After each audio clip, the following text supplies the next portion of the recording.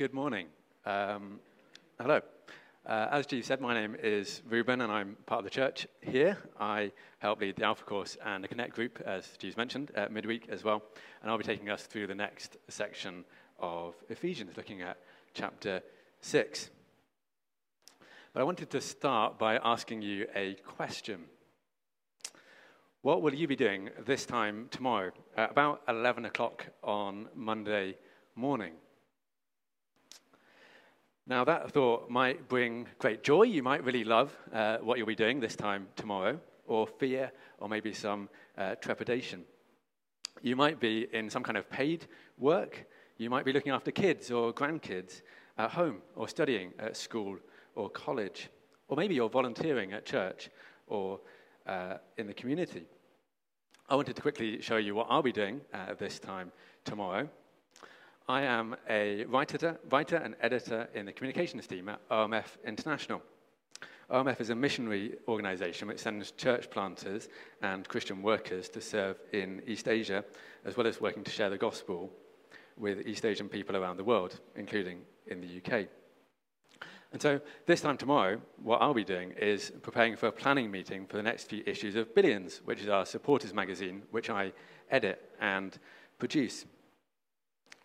And on the screen are a few articles that I have worked on recently. So I hope you're thinking about what you're doing this time tomorrow. And then think, do you think that God cares about that? Do you think that that is part of God's mission and God's plan for your life, part of extending God's kingdom in the world? You may think that with my job, it's really obvious that that's part of God's mission. It's very obvious from the title of those articles, the kind of work that I'm involved in. But what about your work? What about the things that you'll be doing? As we'll see from our passage in Ephesians today, the good news is that God really does care about what you do.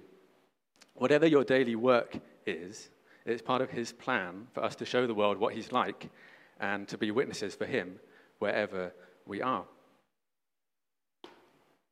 If you've been with us over the last few weeks, you'll know that we're in a series looking at Ephesians in the New Testament, the Apostle Paul's letter to the church in Ephesus, which is in modern-day Turkey. It was written in around AD 60, which is about 30 years after Jesus walked the earth. Paul starts his letter with fantastic theology and worship in chapters 1, 2, and 3. But if you've been with us recently, you'll know that in the second half of the letter, Paul gets really practical, and he explains how all of the theology that he's given us in the first few chapters works itself out in our daily lives. And we've seen that in areas like marriage, and last week Ian helped us look at the whole issue of parenting, which was quite appropriate for Father's Day, really. Someone planned that very well.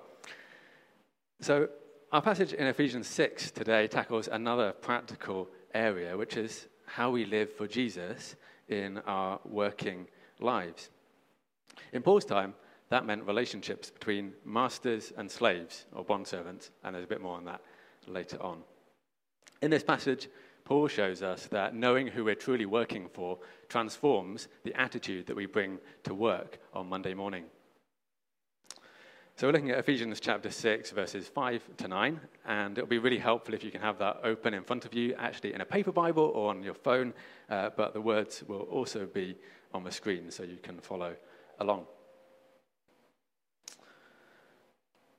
Bondservants, obey your earthly masters with fear and trembling, with a sincere heart as you would Christ, not by the way of eye service as people pleasers, but as bondservants of Christ, doing the will of God from the heart, rendering service with a good will as to the Lord and not to man, knowing that whatever good anyone does, this he'll receive back from the Lord, whether he is a bondservant or is free.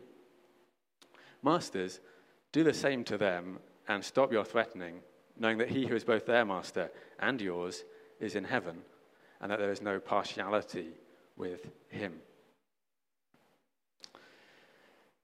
So I'd like to look at that passage under these 4 headings. Know who you're truly working for. Then doing good work is a good thing. 3rd, to work cheerfully.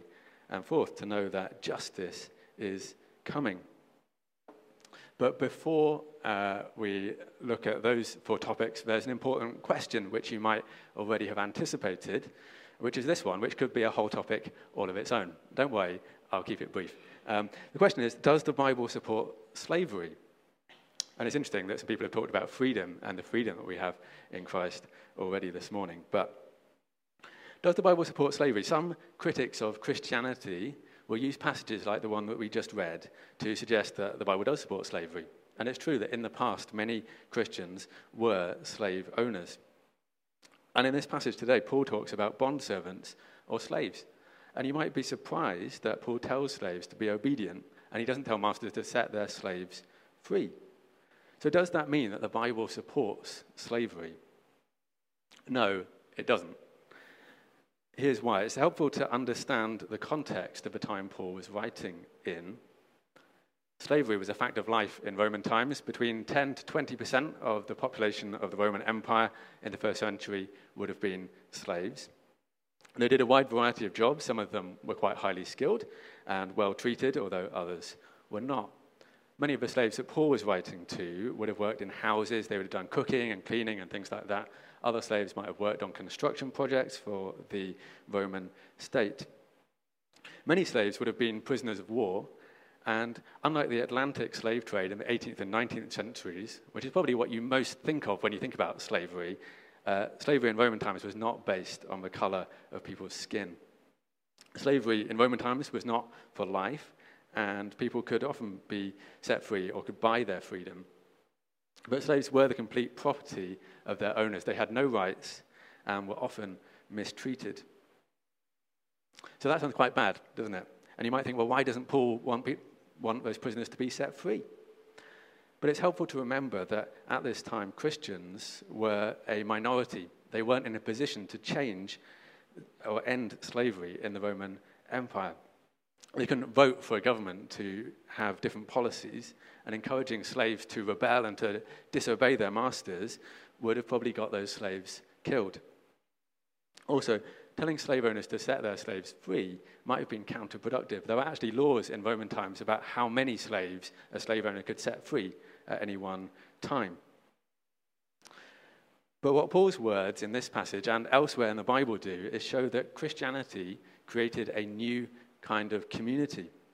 A new community where the whole basis of slavery and people owning other people was undermined. A community where people, slave and free, were one in Christ Jesus and called each other brother and sister.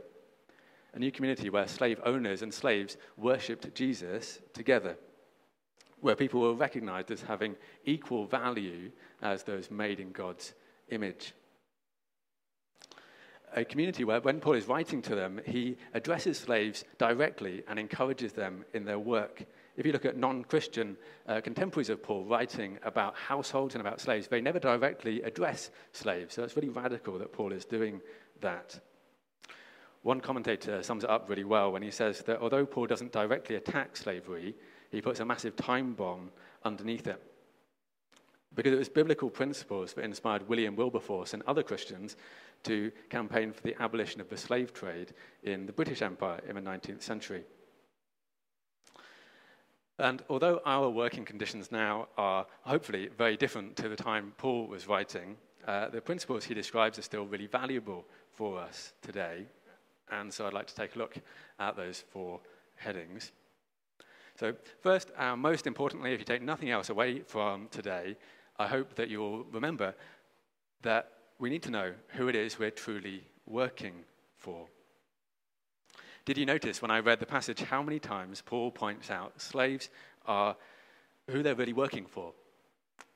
4 times, and I've highlighted them for you here. 4 times Paul tells slaves to work as if they're working for the Lord Jesus and not for their earthly masters. He tells them to obey as if they were obeying Christ himself.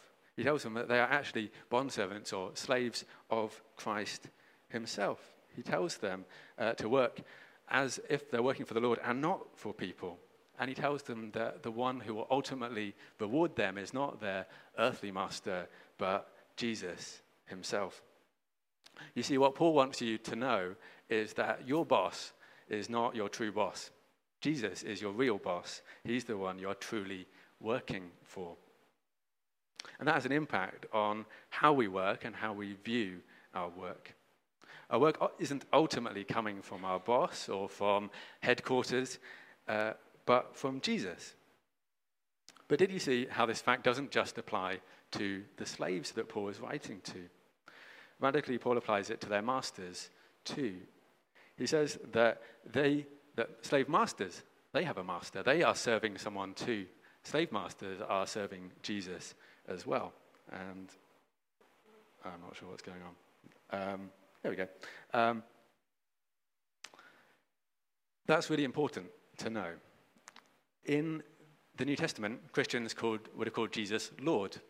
And when they used that word Lord, they would have used the same word to address their earthly master.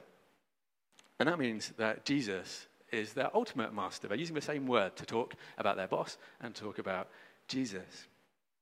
And that means that slaves obey their masters because of Jesus, not because of who their master is. And it means that masters are accountable to someone as well. They have a master too. And that is the most important thing to know about our work, to know about what you'll be doing this time tomorrow, whether you're at home, in an office, or at school. We're truly working for Jesus. So know who you're truly working for. Remember that Paul is writing to slaves who probably did some of the lowest, most degrading tasks in the house. Washing dirty and smelly feet, sweeping dusty courtyards, slaving away over hot stoves. The pun is not particularly intended there, but I can think of another way to say it. So they're slaving away over hot stoves. They don't get much thanks for their work. They don't get to choose it. But by showing these slaves who they're truly working for, Paul gives dignity, worth, and value to even the smallest, lowest, most unrecognized and unrewarded tasks. Paul raises their work and ours from the level of just serving an earthly master, someone that you can see, to serving Jesus Christ, the Lord of all creation. I want to take a quick step back to think about work and God's mission and what it means that Jesus is our true master.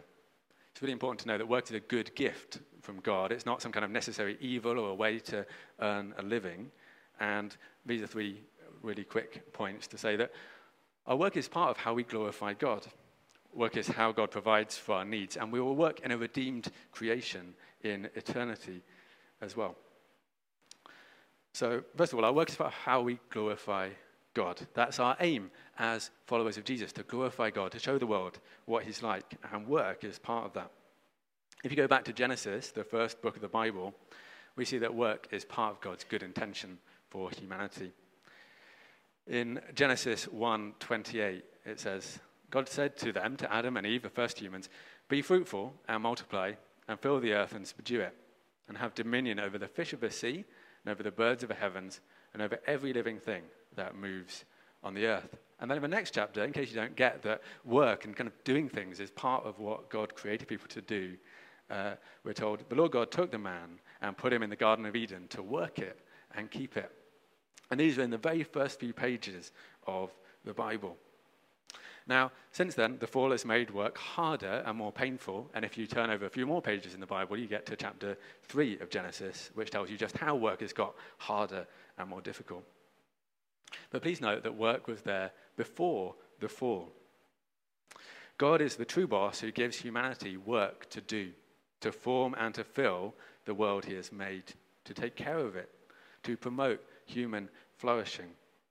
Our daily work is a reflection of God's work in creation. If you read Genesis 1, you see God create order out of chaos, generate provision, bring joy, create beauty, and release potential.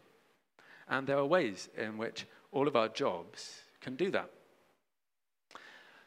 For example, if you've ever tidied a teenager's bedroom, and maybe you do need some Dettol when you do that, you'll know what it's like to bring order out of chaos and to put things in their proper place, at least for a few moments. And in that way, you reflect something of who God is, because that's what God does. He brings order out of chaos.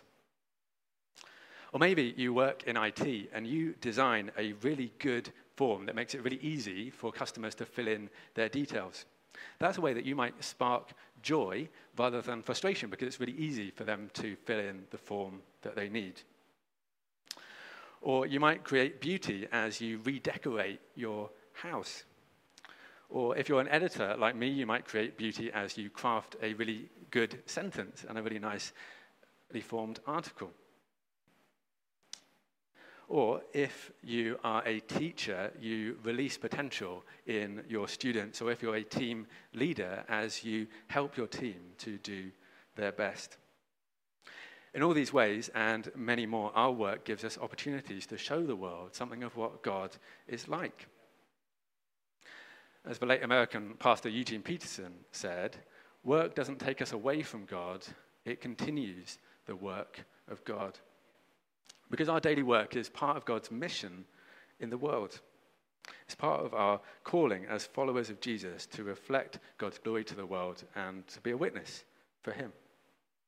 You have been placed right where you are because you have a unique opportunity to reflect who God is and to speak for him to the people around you. So here's a question to maybe think about and to discuss perhaps after the service over coffee. How does your work, whether that work is paid or unpaid, echo God's work in creation and give you opportunities to glorify him? And I know that lots of people in this room do really interesting jobs, so chat to them about that. You might discover something new.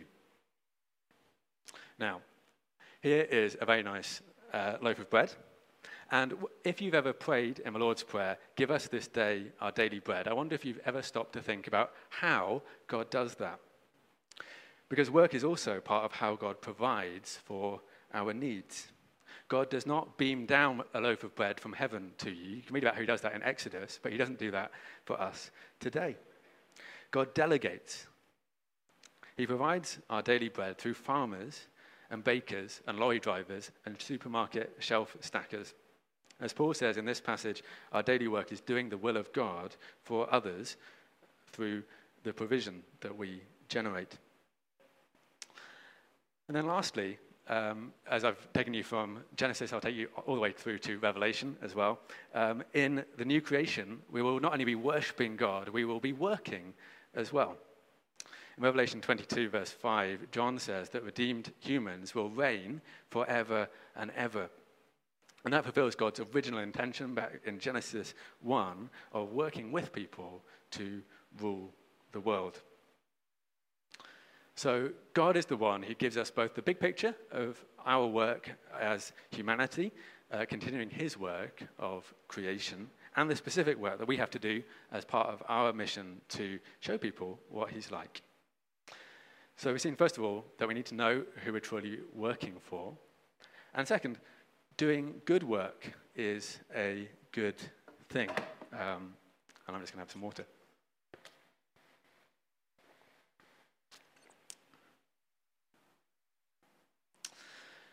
So you can sometimes think that our work is valuable because we can earn money, and we've just taken the offering, and the money that you earn at work, you can give it to the church, and that's a great thing to do. I really encourage you to do that.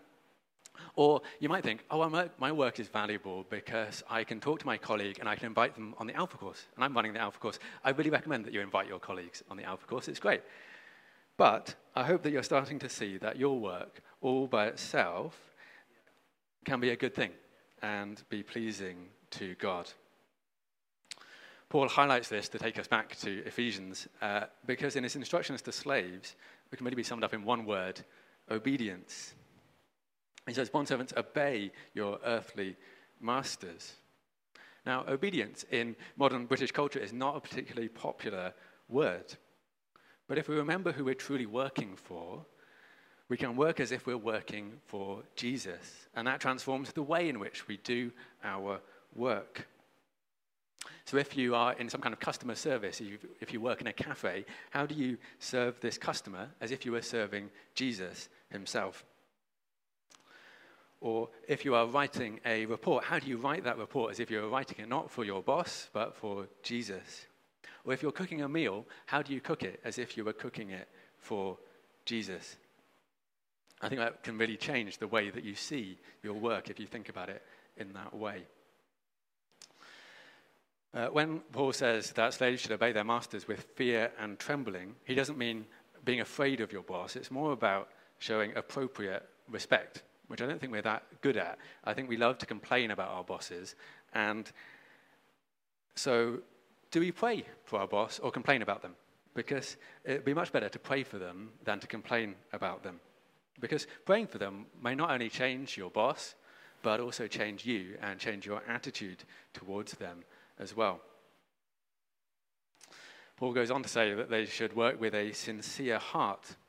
He's explaining that the important thing is not just the end result of your work that people can see, it's also about the way that you work. Your boss might be able to see into your office, or if you work from home, they may track your keystrokes as you work. But God sees your heart. He sees the attitude that you bring. He sees the work that you do, whether anyone else sees that or not. When we're working with all our hearts, that doesn't mean perfectionism or overworking. Remember, the Bible also talks about Sabbath and rest. So it's not about just becoming a workaholic. It's about excellence. It's about, could I give this piece of work to Jesus? Mark Green, who wrote the book Fruitfulness on the Front Line, and the course that some of us did earlier this year, has some really helpful reflections on this theme. He says, God is first and foremost our Father, and we are his sons and daughters. So we not only work hard, energetically, competently, and carefully, we work with love in our hearts for God and the people served by our labor. We may or may not love all the tasks we do, but we are called to do all the tasks we do with love for others and out of gratitude for God's overwhelming love for us. Now, before I finish this point about obedience, you might be sitting there thinking, well, you don't know what my boss asked me to do this week. Maybe you were asked to lie or to cover up or to do something that the Bible says we shouldn't do. Paul's point here in Ephesians is that as part of honoring Christ, we should honor those in authority over us by obeying them and doing what they tell us to do. However, other passages of the Bible show us that there is an exception to that rule, which is if obeying that instruction dishonors Christ or breaks biblical instructions, then we shouldn't do that, actually. So if you're here today and you're in a difficult situation like that at work, then please do get advice and prayer from church leaders or trusted Christian friends who can help you think through, how do I live for Jesus in this kind of situation? So we've seen that we need to know who we're truly working for. We've seen that doing good work is a good thing all by itself. And thirdly, that we should work cheerfully. And I wanted to separate out this point to make it nice and obvious, because British people love to complain. I did a little bit of research. Apparently, let's do a little quiz. How often do you think the average British person complains every day? Shout out some numbers. 59. 5. It's 3, apparently, according to some research I found online. British people complain, on average, 3 times a day.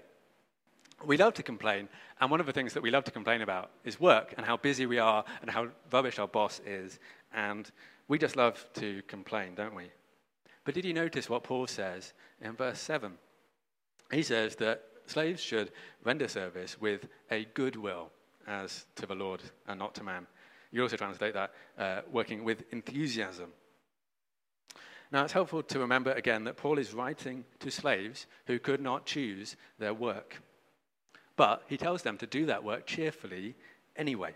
And that was probably surprising for the slaves that first heard this letter, and it might be surprising for you as well. But if we remember who it is we're really working for, that we're working for Jesus, he gave his life for us, then that changes the attitude that we bring to our work. It's really easy to complain about the latest data collection initiative at school, or the changes that have been made to lunch breaks, or the extra work that you've been given to do. But what if we ask the Lord to help us change our attitude and to work with a good will instead, to work gladly and cheerfully, to work in a way that shows people God's love? What if we could show God's love, especially to the most annoying and frustrating colleagues or bosses? And that really does take the power of the Holy Spirit to do that. Because proactively blessing those annoying and frustrating colleagues or if your main work is at home, maybe your family members, is a wonderful way to glorify God and reflect him to those around you. Jesus says in Luke chapter 6, verse 35, "Love your enemies and do good, and lend expecting nothing in return, and your reward will be great, and you will be sons of the Most High, for he is kind to the ungrateful and the evil." Now, hopefully your boss is not completely evil, although you might feel like that sometimes. But Jesus says that if we are kind to them, if we love them, if we proactively bless them, we are being like God. We are showing them something of what God is like, because God made the first move towards us. He loved us when we were his enemies. So here's another question you could talk about after the service. How can you bless your most annoying colleague this week? And maybe you could keep one another accountable to how that goes. And I hope that maybe next Sunday, someone could stand here and say that they blessed their frustrating colleague in some way this week. I'd love to hear how you get on with that.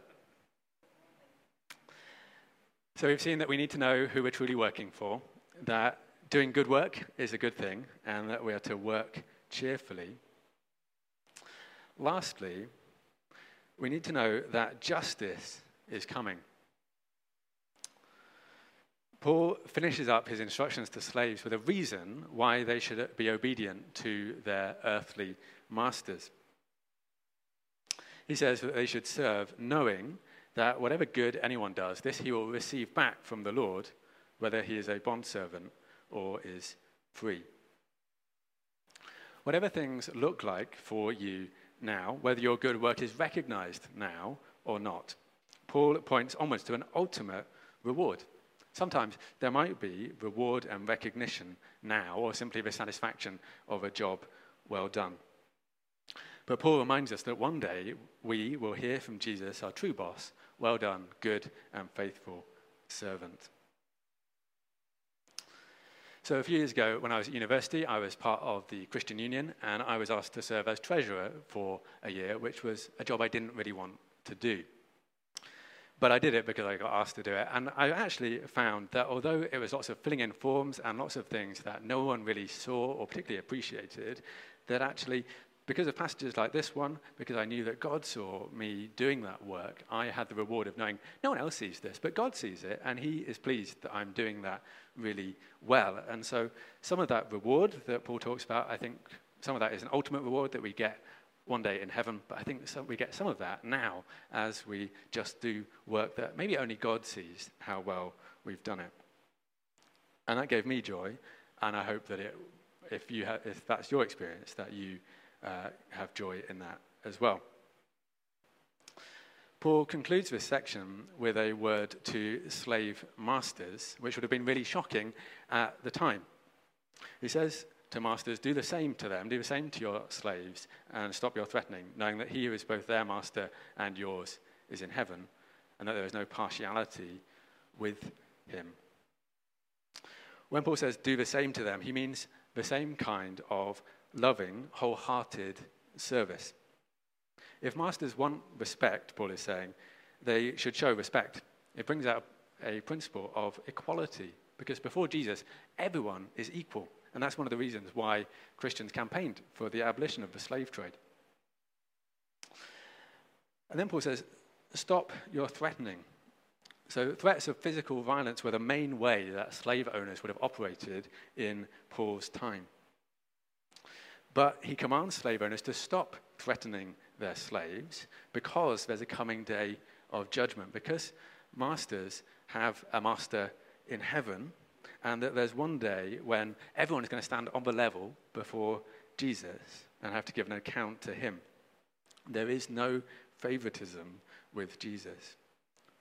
One commentator says, masters are told to act toward their servants, bearing in mind the fact that they are themselves servants, and the heavenly master is the one to whom they must give account. So if you're in a leadership position of some kind at work, how do you treat those entrusted to your care? As in all things, Jesus is our example of loving service. And Paul reminds us that whether we are an employer or an employee, whether we are working or not, there is a coming day of judgment. There is a day when we will have to give an account to Jesus for the way we have lived and worked, of the way that we've loved other people, of not just our actions, but as we've seen in this passage, our attitudes as well. There's a coming day when all injustices will be perfectly righted. As Paul says here, people's status on earth won't count. There's no favoritism with Jesus. Now, the judgment day that Paul talks about has two sides to it, which I've illustrated with these two pictures. There's rescue and there is review. The first part is rescue. So the big question for everyone in the whole world on Judgment Day will be, what did you do with Jesus? Everyone will have to answer that question because before a holy and perfect God, we are all imperfect and guilty. Our good deeds will not be enough. We all need rescuing from God's just judgment that's coming on the world. And the good news is that that's exactly what Jesus offers us now through his perfect life, death, and resurrection. We cannot save ourselves. We need rescuing. Only Jesus can rescue us. And for Christians, the good news is that the verdict is already here. We've already been rescued. We're already safe from God's judgment. We're already saved. And so that second part of review is really for Christians. Because if you're not a Christian and your answer to that question, what did you do with Jesus, is, well, I didn't believe in him, then that's the end of Judgment Day, really, for you. But for Christians, there's another step to that, which is review. What did you do with living for Jesus, with representing the one who rescued you? And this is a question, but it's not about salvation. It's not about whether you spend eternity with God or not, because you've already been rescued. You couldn't contribute to it. You needed rescuing. But now, what did you do with that? And that's the sense in which Paul is talking to the Christians in Ephesus. So on that first question about rescue, if you're here and you wouldn't call yourself a Christian, it's great that you're with us, and we'd love to chat to you more at the end about why we need rescuing and what it means to follow Jesus. And then on that second question about review, about how are you doing at living for Jesus, however you feel in terms of how you're doing, whether you feel you're doing really well or not so well, there is grace, because our salvation does not depend on our performance, which is really good news. And it will be a day when we'll receive back the good things that we've done as well. There'll be some kind of reward. We don't really know exactly what that will look like, but there will be. And I think that's really interesting to think about. And the last thing to say about that is that the judge on Judgment Day is Jesus. He's the one who opened the eyes of the blind and healed people. He's the one who died on a cross for us. So, to come back to that question at the start, what will you be doing this time tomorrow? Whatever you're doing, whether you're at work, at school, at home, or somewhere else, I hope you now can see that God does care about it and that it's part of his mission for you to show the world what he is like. I hope that knowing who you're truly working for will transform your attitude towards work this week. If you would like to explore more about this topic, I really recommend Mark Green's really good book, Fruitfulness on the Front Line. Mark is part of the London Institute for Contemporary Christianity, or LICC, and they have loads of really helpful resources on their website as well, licc.org.uk. And there are also these little prayer cards, which are these little sort of credit card-sized prayer cards, which can fit in your wallet or purse, which are really helpful to take with you, that help you think about some of the ways that you represent God as you go about your daily life. And if you'd like to pick up one of those, they're over at the information point at the back on your way out. So here are those questions that I'd really love you to chat about over coffee at the end. To think about, maybe start by thinking about, how has this passage changed your attitude towards work? Ask about, how does your work, whether that's paid or unpaid, echo God's work in creation and give you opportunities to glorify him? How can you bless your most annoying colleague this week? I think that's a great question to talk about. And then maybe think about what's going to change for you this time tomorrow as a result of some of the things that Paul talks about in Ephesians chapter 6. What I'd like to do just to finish is to pray for us all, because we'll all be going somewhere on Monday morning. I would imagine we'll all be representing Jesus in some way. And so I'd like to stand up, and I think it would just be really good to think about what we'll be doing this time tomorrow and how God might want to use us in that space.